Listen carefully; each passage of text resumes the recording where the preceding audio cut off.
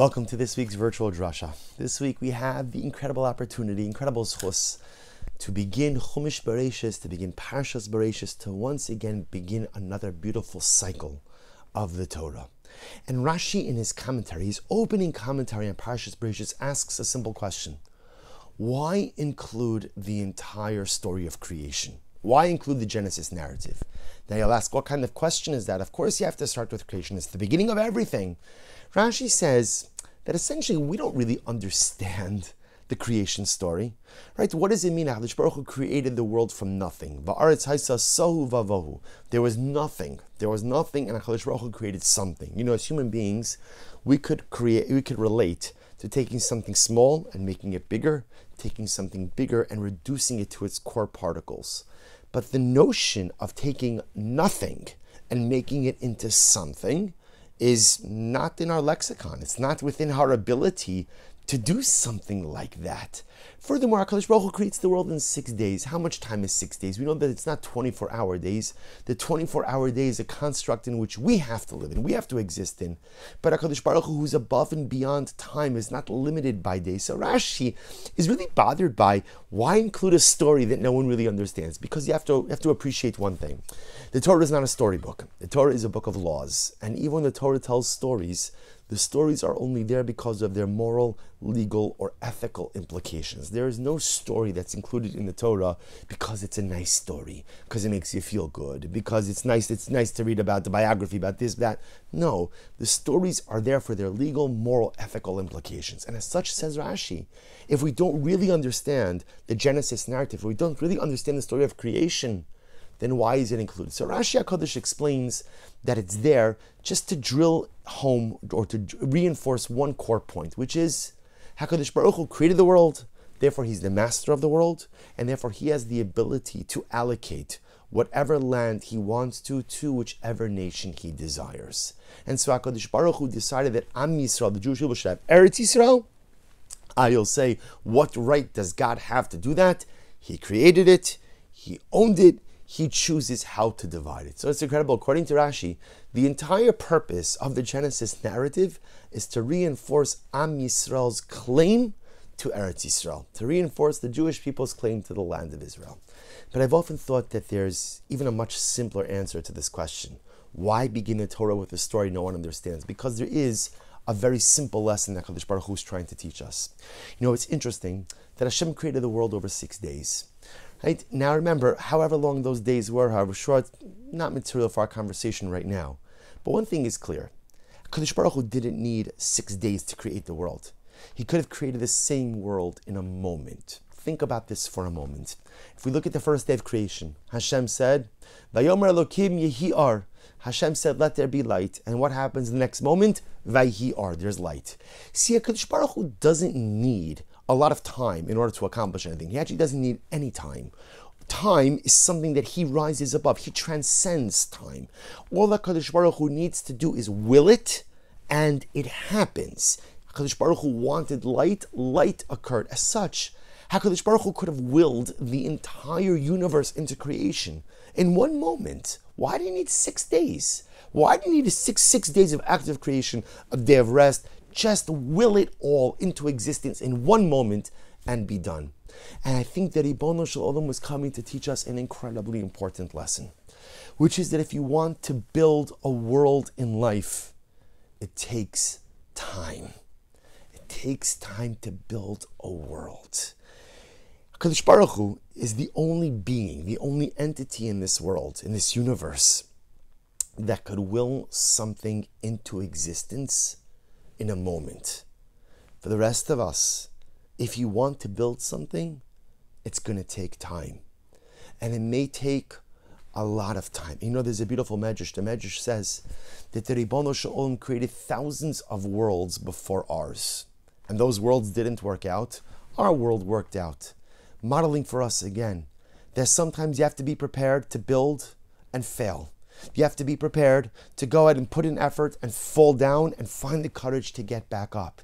You see, the entire point of the creation story is not simply to teach us that HaKadosh Baruch Hu created the world, because the truth is you could have accomplished that in one verse. Hashem created the world. Furthermore, it's not even all that important to know what God created on any particular day. What does it matter? What does it matter? HaKadosh Baruch Hu created everything. And HaKadosh Baruch Hu could have created everything in one moment.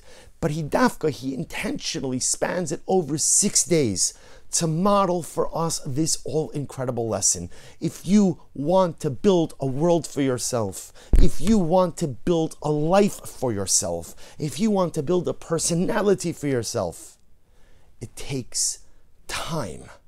It takes time. You know, we live in a world and we live in a society which prides itself on instant gratification. That everything is about getting what you want, how you want it, and getting it now. And the truth is that might work for many things in life, right? Many beautiful technological advances that Baruch Hashem help get us things faster, whether it's your cell phone or your microwave or your car that goes from 0 to 60 in 3 seconds, whatever it is. There are many wonderful things that help accelerate the natural pace of things, but the things that matter most, the life you build, the personality you build, the family you build, those are the things that are going to take time. Because if you want to build a meaningful world, if you want to build a meaningful life, even HaKadosh Baruch Hu took 6 days to get it right. He didn't need the 6 days, but he's modeling for us to have the requisite and necessary patience.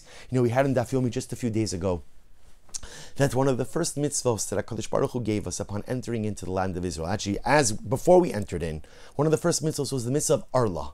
The mitzvah that says that for the first 3 years you are not permitted to partake of the fruit of the tree. Such a strange mitzvah. Here, I worked hard to plant, I watered, I did everything, the miracle grow, the fruit is finally here, and what? Oh, I can't eat it for 3 years? And the Yemar saying HaKadosh Baruch Hu is trying to teach us patience. Patience.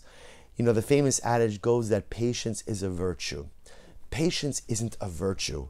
Patience is an absolute, unequivocal necessity. Because without patience, you can't build something meaningful in life. Because the more meaningful the project, the more meaningful the endeavor, the more time it is going to take. The Ribono Shel Olam could create in an instant, but he didn't, in order to model for us the right behavior. You know, it's a new year. The Yom Tov of Sukkot is Shmini Atzeres, Simchas Torah is behind us. We're coming into Shabbos Bereishis, a brand new beginning, a brand new Eschatzus, and hopefully we come into this new year filled with goals and dreams and aspirations. I have a vision of the life I want to build. I have a vision of the personality I want to create. I have a vision of all of the things I hope to accomplish this year. Maybe some of them are the things I hoped to accomplish last year, but didn't get them done. And maybe there's a whole variety, a whole smorgasbord of beautiful new life dreams and aspirations for the current year, for the new year. And sometimes we start with this excitement, and when things don't fall into place immediately, or they don't materialize immediately, we become discouraged, we become upset, and sometimes we even give up because we convince ourselves that if it was quote unquote meant to be, it should have fallen into place immediately. It should have happened. If HaKadosh Baruch Hu really wanted it, then all of the planets would have lined up, all of the constellations would have been in perfect alignment, and everything would have gone keseder. And HaKadosh Baruch Hu teaches us through Parashas Bereishis that if you want to create something new in life, if you want to create something meaningful in life, it takes 6 days. Those days could have been millions or billions of years, who knows? But it takes time. It takes time. So as we enter into the new year, filled, bursting with excitement, with hope, with optimism, with vision, with dreams, we have to remember the message of Arla. Sometimes you have to wait 3 years to partake of the fruit. We have to remember the message of Bereishis, that sometimes it takes time for your world to come together. The challenge is not giving up hope. The challenge is not throwing in the towel because everything didn't come together as quickly as you hoped it would. In the Zechus of beginning this brand new parsha, this brand new chumash, this brand new cycle, this brand new year, may we learn from our Father, may we learn from our Creator, and recognize that if we have hopes to build a beautiful new world for ourselves, we must also have the patience to, Mirza Hashem, see it come to fruition. Wishing everyone a good and Erev Shabbos and a beautiful Shabbos Kodesh.